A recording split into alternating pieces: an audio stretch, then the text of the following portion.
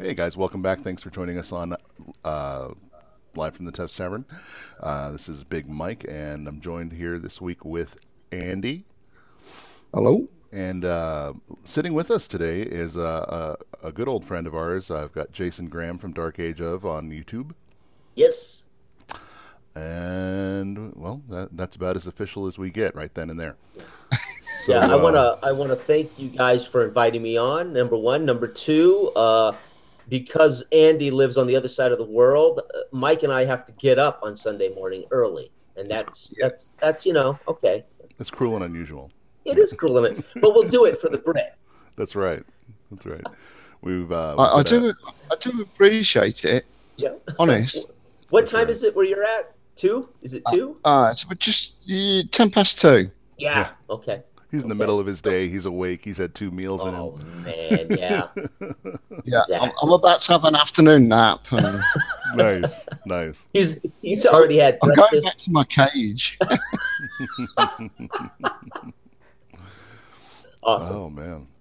So yeah. Basically, let's hit Jason with some basic "Who are you?" questions. What the hell are you doing here? hmm Uh, so how long have you been in gaming, Jason? When did you get started? In 1979, my middle brother, had two things hidden in his closet in the basement of my family home: Hmm. a Ouija board and the 1978 Holmes blue box set. And Wow. I absconded with his box set, which he had never used, and was mesmerized by Holmes Basic, and began the process of trying to read it, understand it, and teach it to my buddies. And so we played a really bad, bastardized Yeah, version of Holmes starting in 1979, probably. Always. Yeah, definitely. Yeah, 1981 is when that's when D&D became what we did when we weren't doing other things. And that was the Moldvay Basic Edition. Oh wow. Yeah. And that's what I ran exclusively as a GM for from, 10, 11 years old till 20. I was 26 probably. And then of course I left gaming for a long time, came back at 39, 40. Holy cow. Thanks to the GameStop guys here in our local hometown. Sean and David said, we want to try this thing. And I said, well, I've got Labyrinth Lord. Let's do it. And that's how I got started back into gaming. And thanks to Sean and Dave and That's Mike right. asking me to run a little Labyrinth Lord for him, which I wrote my first module ever, which is the module that I'm going to try to publish using Andy's artwork and maps. Oh, So too cool. that literally started me back into gaming for the last 8 years. Yeah. I Jeez. don't think you ever leave though, do you? I think when I started, it was probably the same sort of age, and then I got really into like music and skating and all that kind of stuff, and I left it behind for years, and then family and everything. hmm But I think if you do anything, if it's like role playing, wargaming, anything of that sort of thing that is in your skin, hmm and I think eventually you come back round to it. I Oh mean, man. Oh yeah. Oh yeah. I mean, we Absolutely. started with Pong and the Atari 2600. yeah, yeah, We moved on to the Commodore 64. Oh We were man. tabletop gaming, and then of course, as you get older, we were in college. We all got married. We all went on about our lives. Then we replaced that with computer games and then yeah. console games. And no, I have never been ever without gaming in my life on a daily No, basis Right. You just since may I not was have been 7, 8. Yeah. doing role playing, tabletop role yeah, playing at that time. That's right. I mean, Yeah. the bottom line is, if without gaming, I would that. I mean, that's where I get my creative, imagine it. I do more gaming than I read, more gaming than I watch movies. That's how I've lived my life. Although I Yeah. love to read and I love to watch film, but man, gaming is what makes me want to get up in the morning. Right. Right. We are as the punitive. We are gamers, so to Yeah, speak. So yeah. that's Whereas some right. yeah. people might, they enjoy going to movies or reading books. This hmm is our creative outlet as far That's right. as our escape, as I'm Mm. learning to coin it. Yeah, and it's so funny because as a kid, I would watch. ESPN was born. We got cable when I was like 10. But we had satellite. We had the huge dish in our backyard. We were You had stealing to go signals. outside Right? and crank it to get better And so signals. for me, everything in my life, and I literally, from as early as I remember, everything inspired gaming. So when I'd see kickboxing on the early ESPN, so early ESPN had a couple of things. It had professional bowling, and it had kickboxing. Wow. They hadn't. ESPN didn't have anything else, right? And so I would watch these great kickboxing, and so I invented a dice game of professional kickbox fighters, and we had heavyweights and welterweights, and when I'd read Tolkien, it would make us want to run to D&D and play Tolkien. We'd see Conan the movie, and everything that existed that I did outside only inspired me to want to go do it in gaming. It just inspired gaming. Sure. I remember watching, like, say, when we had a bank holiday, they'd put on, like, Jason and the Argonauts. Right. And as soon as you went back to school, that's what you played. Yeah, that's exactly right. Yeah. You were throwing those teeth in the ground, and, skeletons were coming up. And on recess, in the playground, we would actually play Star Wars or Black Hole or Jason and the Argonauts, and we'd be running around. Instead of playing cops and robbers, cowboys and Indians, we were playing Jason and the Argonauts. That's exactly right, Andy. Yep. The Brits do this thing like we do this thing? Weird. They're almost like regular people. I did with my imaginary friends. See, there's a caveat. I always assumed the Brits were pretending tea and crumpets and high society, Jane Austen, and we're just as peculiar, but in a different peculiar way. Right. That's awesome. And to this day, I watch a movie and I think, damn, I gotta provide this for a group of guys at a table in D&D. Man, I really want to give them this Star Wars experience. I want to give them this. Yeah. But it's not passive, it's active. And they get to be these heroes doing this thing instead of watching it happen and and then being disappointed that the writers messed it up. Yeah. Absolutely. And the neat part was always, at least for me, because I was a little spoiled in the regard that my mother was a district manager for a chain of video rental stores. So I always had access to some obscure things that maybe people wasn't in the mainstream, so people hadn't had their hands on. Right. And, people always said, "Oh, Mike, what an original creative! I can't believe you came up with this and that." And yeah, don't ever watch this movie; it's horrible. It'll give away my secrets. Yeah, you're like the Quentin just Tarantino. found a really old Italian film. Without the weird foot problems. Yeah. Yeah. That's awesome. Yeah. I used to love those. They do like really funny sort of spin-offs of things like the Warriors classic film. Oh yeah. Yes. They do stuff. What is it called? Bronx Warriors. Yeah. And it was like really nothing to do with it, but they try and make a cover that looked like it would, so people would rent it. Because it was like, well, I like the Warriors, and what's this? And then it was like really badly dubbed. Right. But equally charming. But yeah, it was some bizarre stuff. It's so true. Conan's big, and then the spinoff of bad barbarian movies, right? Yes. Man. Well, you can see into the 80s and maybe even some of the early 90s had this thing that you just don't see anymore as far as that kind of genre where there was a tonality or modality of specific factions that our protagonist or protagonists are going to go up against.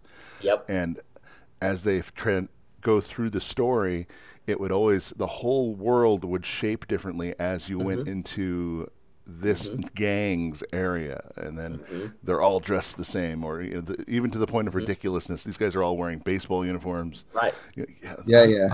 I would love to get into a tabletop of some sort that captures that. I love the way I love the way that gang run out all in one line in the Warriors with the baseball stuff. Oh, amazing.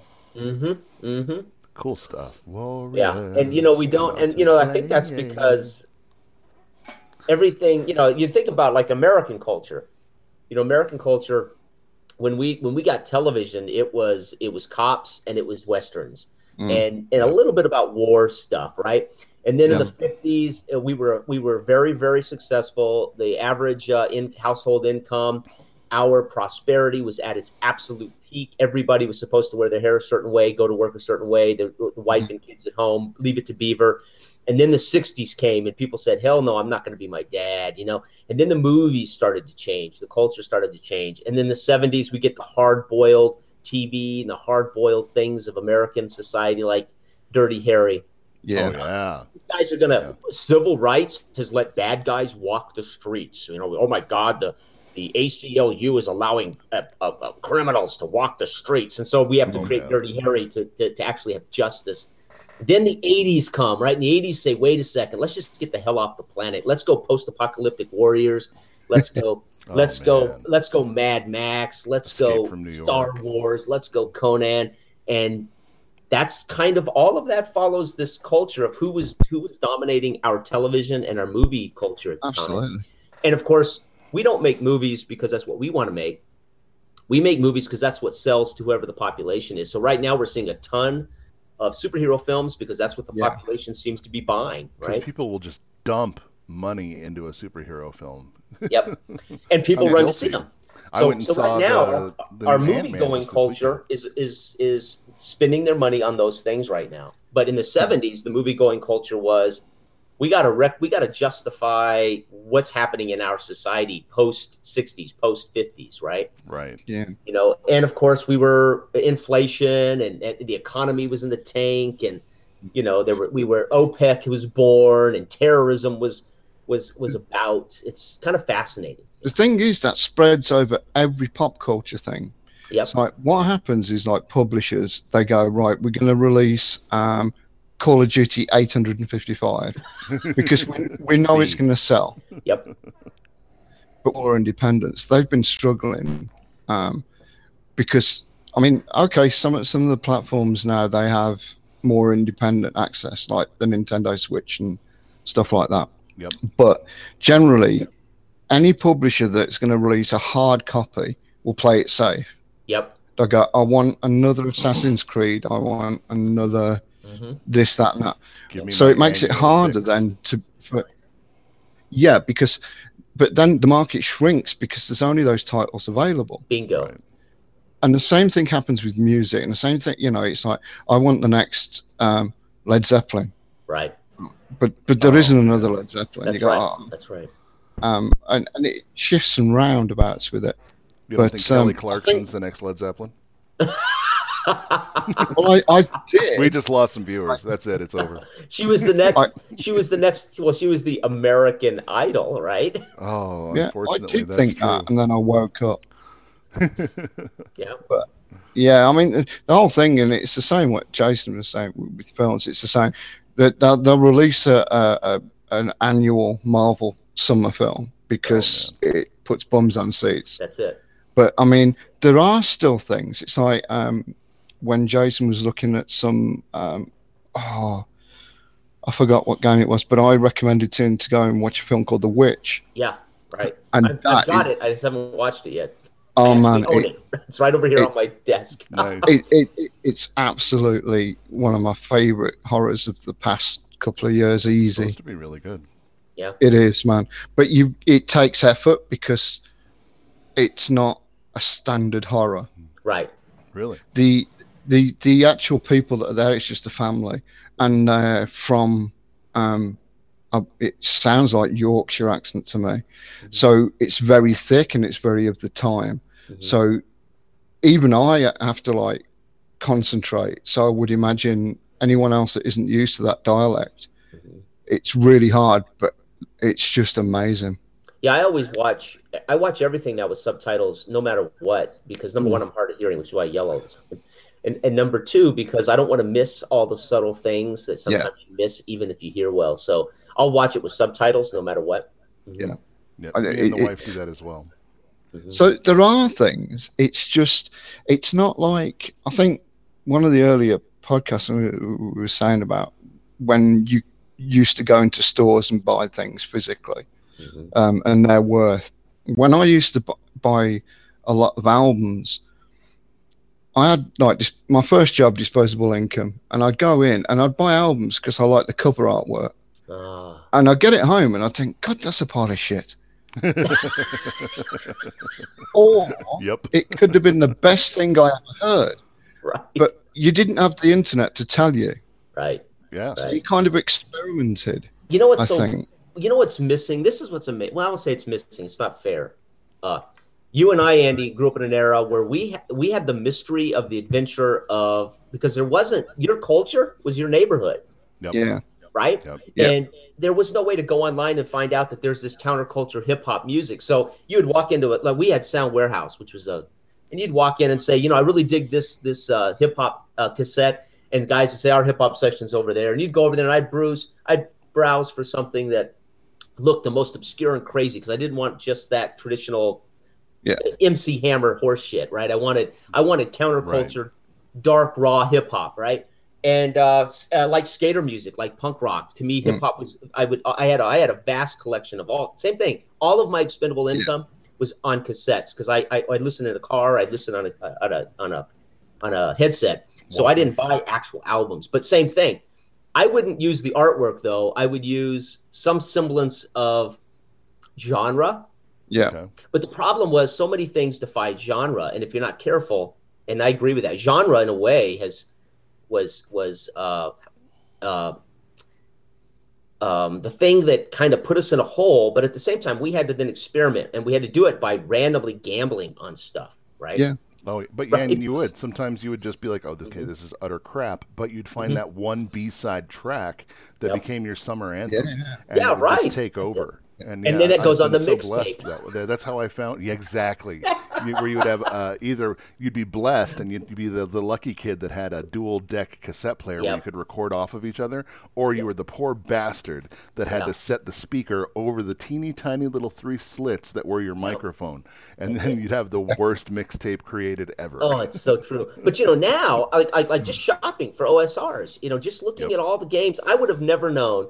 And I was telling somebody, I've said this before, I'll say it for a long time. We are in the golden age of tabletop role-playing games, because anybody who has the wherewithal to write something and to make the effort to get artists and to kickstart it and put it out there makes it available to me. So some guy in Britain can say, check out this OSR that I've created with this flavor and these tweaks, and he can publish it in such a way that I go, Lamentations of the Flame Princess, and I buy that sucker and I go, holy shit, this is amazing. Well, I wouldn't know that existed without the internet, without the culture, without this community.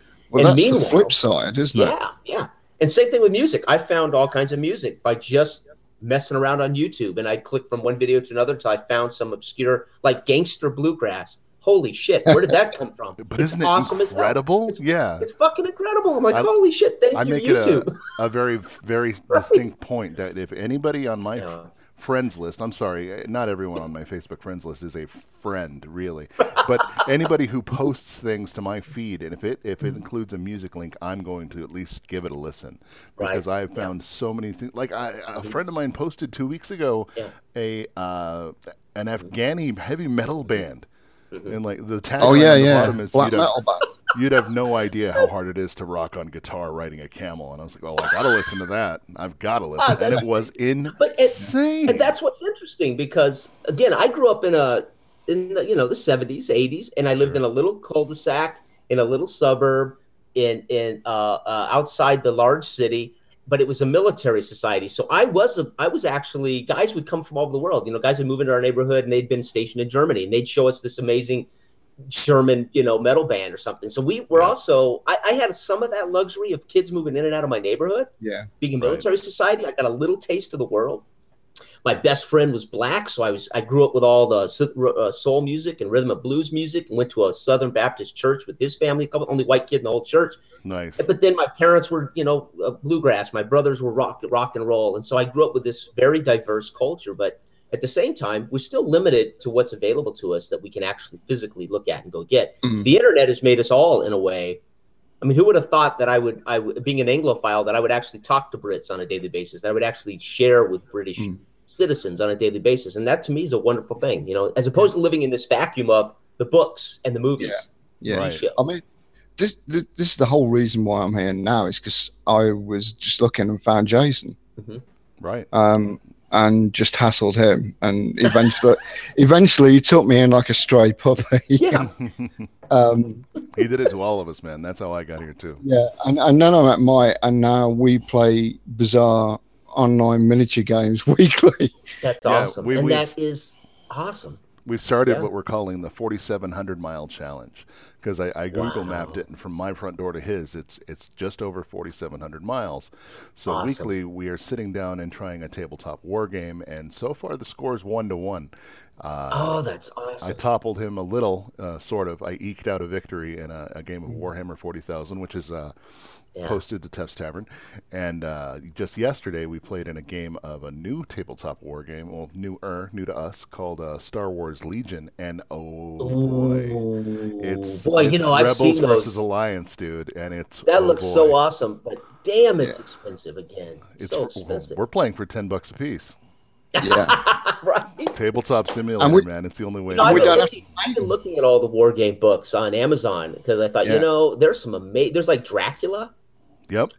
where it's a Yep. Civil Oh, War yeah. war game where Lincoln is Dracula's Dracula, America. basically. Oh yeah, it's so amazing. There's so many Crazy stuff. great- Well, again, Osprey books for reference are great Yes. because they do all the military stuff anyway from antiquity up. Yep. And obviously now they do their own games. Yep. And some of their little games are like about £10 each for the book. Yeah, it's unbelievable. Golden age of But RPG so- of tabletop. Yeah. Well, games, where I you- said to Jason as well, like even if you buy them Mhm. and use that influence for your game, Yep. your RPG game, because Yep. Dracula's America's got tons of shit in it. Yeah, it's unbelievable. And that kind of stuff, it's just a weird way of doing stuff. Mhm. That people, I think, now that they've got this access to all this stuff, Mhm. should just go, I'm going to grab that because even if I don't play that, I'm going to use that piece of artwork because I know what I can do with that. Right. Yep. And Right. it's just been sort of stimulated by stuff, isn't it? Yeah, I own like 5 years ago, probably 10 years ago, I bought 4 Osprey books because I had found Nice. a British strategy PC game making company called Slitherine, and they made these Yes. historic war games. And they made a Caesar, and they made Alexander's, and they were war games. And so I said, well, I don't know shit about the tactics of Alexander and the cavalry. I don't know anything about Caesar and the tactics. So I went to my local game store where I lived at the time, or not game store, hobby shop, and bought all these Osprey books on Alexander and his wars and his tactics and Caesar, and then I could study those books so I could try to beat the damn computer in those Slitherine war games. That is so funny. Slitherine Yeah. War Game. I just pulled them up. I had no idea, but they're actually the developer of Warhammer 40,000 Gladius Relics of War that I'm doing. I've started a Let's Yeah. Play on this channel. Wow. So if you go to there's a game company called Matrix Games, and they make a ton of strategy war games from I mean, they make even niche games like just the Tigris war between Iran and Iraq in the 70s or 50s, whatever time that was. I 60s. see that. Wow. Yeah. And so Matrix Games has all these great tactical war games. And so I found these Caesar games by Slitherine there. They're distributors, by the way. They don't make them, they distribute those Their games. That's what- distribution. Okay. yeah, that's where I found Alexander's Wars and I found Caesar's Wars. And those Osprey books were unbelievable history. They're just history. They're basically history, but they break it into war tactics too. Yeah. So you can apply them to your tabletop war game if you're going to play a Alexander war game against your buddy Joe. And Sure. those tactics should matter, especially if you're following war game rules, right? Oh yeah. Yeah. Oh, yeah. You have to be extraordinarily tactical. I mean, And- they cover weapons used as well. Yeah. Oh, and It's the just color of the insane. tartans. I mean, what these guys, the color of their helmets and tartans. I and, love Yeah. that. you know, oh, so I'm such a I mean, if you're painting minis, right. man, it's amazing. It's amazing. I'm such a fluff guy too. So like the idea that you're having fun, you're playing this tabletop game, you're following their rules, you're rolling their dice. I dig that. That's cool. Yep. But when you're doing that and following the historically, or even if it's sci-fi fictional, you're Yep. following the preordained fluff and somehow ties in with the rules in Uh-huh. any way. Oh, I'm all over that. I'll quit my it. job. Well, that's what I mean. I'm telling you, that's like I haven't played BattleTech or MechWarrior since Oh, FASA in the 80s. Yes. You know, and so I've been looking at the BattleTech starter sets, like $20, but unfortunately, it's only like a handful of figurines. But Yeah. that ties into a role playing aspect too. And you know, when we were kids, we played tabletop sports strategy games, we were the coach storming the sidelines, barking orders and sending in plays. And we were role-playing in tabletop sports games. I mean, it's like, wow, can you imagine? Yeah, can you imagine if you can start tying simple role-playing elements into your BattleTech war game adventures? It's amazing. Yeah. And I've never war gamed other than PC. So this is a whole new thing for me. I'll probably start looking into. And the books, you're right. Andy's right. These books are affordable. You can pick whatever genre or topic you're really interested in. Yeah. They have niched it for us. So we can go grab Goblin Skirmish. We can go grab Goblin Skirmish for $11. Have a couple of six-sided dice, build a goblin army, and Joe builds a goblin army. We start rolling dice with a ruler and some minis, right? Dude, I'm all over it. I want to do that now. Well, what's the? This is a really good steampunk one as well. Oh, there's so many, Andy. You're right. That's my unicorn is steampunk. I've wanted to get in on a good steampunk game since I started rolling dice. I love steampunk. Right. But I have so little background in it that I don't quite know if I could do it as a GM. For instance, I would love to steampunk something, but I just know that I'll mess it up because I don't know enough about it. Right. It's basically, it's just, one, don't stick a fucking cog on everything and call it steam. Because that's just lazy. Right? It's just, I mean... Victorian period London is love it. My favorite time, but why don't you have that period in like America? Why don't you pick where like you two live and base it there? Yeah. The same principles apply. For us, it's at just that time, it's post-Civil War. So really steampunk is H.G. Wellian post-Civil War alternative history. Bicycle with a big front wheel, right? Yeah, but with steam-powered shit. That's instead of science, it's pseudoscience, which is what makes steampunk so cool, right? Well, the thing is that you would have then that steam is the thing. Electricity just doesn't happen. That's it. So you know those piano things that had the rolls with the notes on them, they played automatically. Yes, dang it. Yes. I can't think of the name either. Player piano? Right. Kind of like that, yeah. So basically then you would turn that into a computer. Yep. That rolling Yep.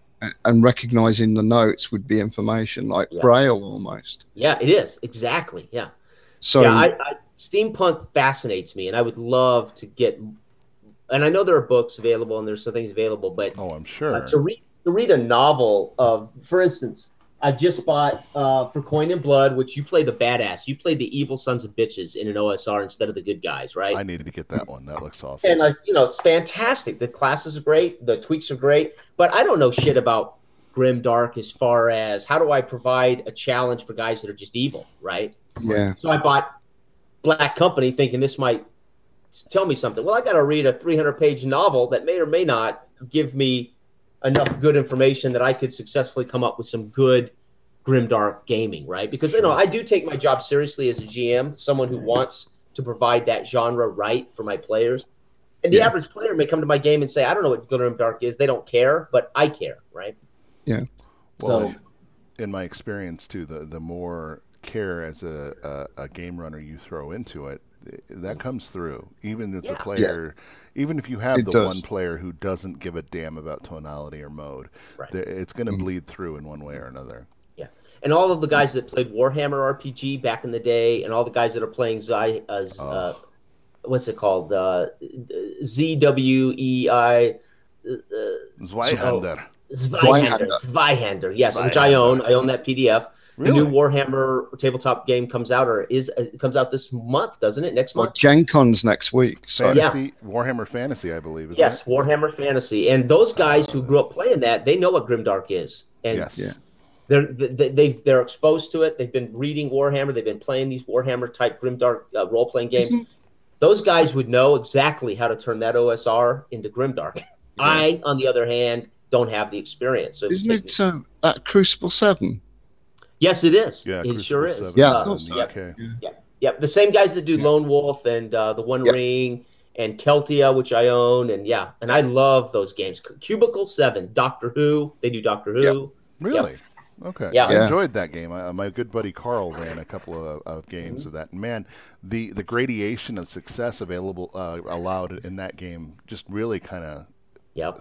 tickled me. I really enjoyed that. Yeah. Well, I love Cubicle 7. And I believe they're a British company. I believe they're Yeah. British owned. I mean, I got the Adventures in Middle Earth book for 5e. Yes, and And those are also nothing else. It's just gorgeous. oh, the artist and the artwork in those are fantastic. Yeah. Yeah, Right. just amazing stuff. Yeah. Ah, Have I overstayed my welcome? We're beyond No, 30 minutes, I think. we have just hit our 30-minute mark. So yeah, we're going to go ahead and do a little bit of sign off. And Jason, we didn't get to talking about anything I invited you for, so we're going to have to bring you back sometime. Okay, you got it. But let you know, this is really for Andy because I haven't had a chance to chat with Andy. I am finishing up the module with your maps and your art cover, and then I will submit all that sometime in mid-August to Chris Gonerman for Iron Falcon. I have decided I'm going to leave it with Iron Falcon. Okay. So anyway, everybody out there can look forward to maybe hearing a little bit about that. Well, hopefully it'll be something that Gonerman can publish. But I want to thank Andy for making those maps. They're fantastic, and I'm just now tying those maps back into my module. I have to edit my module a little bit.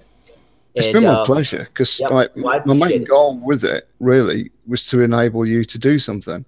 Yep. Yeah, the module was written. I just had no maps for it. So you providing the maps. The one thing I don't do is art. So but it did by Andy offering to do it lit a fire that I could actually get it published, or at least submit it for the public, even if it's not published. We could certainly make it available via free access to the public. So and we still need to sort out the Halloween shit because that needs to happen. I don't know how it's going to happen. We'll have to make that work for sure. Well, literally, there's blood in the map. My blood in it. Oh no! The first map that the players get when Jason actually when I get my ass in gear and finish putting it in order, and give it to Jason, the first thing that the players will get is a map that actually has my blood in it. So for Halloween, I don't know how you're going to do it, whether you're going to do it locally or whatever, but I certainly hope we can get that because I think well, I'd like to put together 3 or 4 guys for a Halloween session live on YouTube. Now, what OSR I use, I don't know. It doesn't matter, does it? Fantasy or whatever, but we're going to just do North Rock Abbey Dungeon. I'm not even worried if it's tied to Esbalon or not. It's just the North Rock Abbey horror dungeon, basically. It's be fun. Awesome. It's got the potential to go like 3 different dungeons in one setting. Yep. If you got the stamina. Yeah, that's one of those you want to start at like 2 p.m. and do a marathon and go all the way up to midnight or something. Halloween. Absolutely. Yeah, that would be awesome. So it's finding the sort of people that can commit to it because it is the way I envisage it. I think Jason does as well. That's how it's to be played. It's a one shot. Dungeon crawl of terror. Yep. And that's all it is. Complete in itself. Yep. But then we have to do the other module that you want to do after that. Oh yeah, my goal would be to put together 3 modules for like a little mini campaign for Iron Falcon or something. And right now I've got the first one. Yeah. I've got tons of material that I've prepped, but I've never written a formal module. Believe it or not, I wrote this module for Sean locally, Mike, and David. I actually sat down and made a formal module for those guys. I didn't have to; they wouldn't have known anything. Right. Everything else I do when I prep, it's notebook paper, index cards, scribbled down notes. Sticky. And so that's been sitting literally on a file for 9 years. And then I realized, you know what? If I could get maps, I would go ahead and try to get this, tighten it up, and publish it. And Andy said, I'll make maps. And so the very first thing that I'll attempt to publish will be the first thing I ever wrote formally when I came back to gaming with Labyrinth Lord, thanks to Sean, David, and Mike. And so it's full circle, man. The guys that asked me, would you do this for us? It's all going to come full circle. And it's cool that it ties 9 years later to Andy, who I met on Facebook and YouTube. So it's just full circle. It's amazing. It's this thing. And then from there, I'll worry about it. But North Rock Abbey, that would be a one-off crazy dungeon for Halloween. All right, guys, I'll let you go. Thanks, Mike. Thanks, Andy, for having me on. Thanks, Jason. Thanks, man. All right. We'll talk to you later. Bye, guys. Bye-bye. Bye. And of course, guys, you can. Thanks for listening. You can find us at tefstavern.wordpress.com. If you want to see us on the YouTubes, you'll also find us at youtube.com/c/tefstavern. Both those links will be found below. I'll also be linking us off to Jason's YouTube page, which a proper YouTube page where you'll actually find some good videos, unlike mine. And if you Yeah, he's to, professional. he's quite good. If you have any questions, comments, or you want to hurl digital bananas at us, you can do so at tefstavern@gmail.com. So with that, we'll see you next week. Andy, thanks for joining us. Take care, Mike. And have a good week.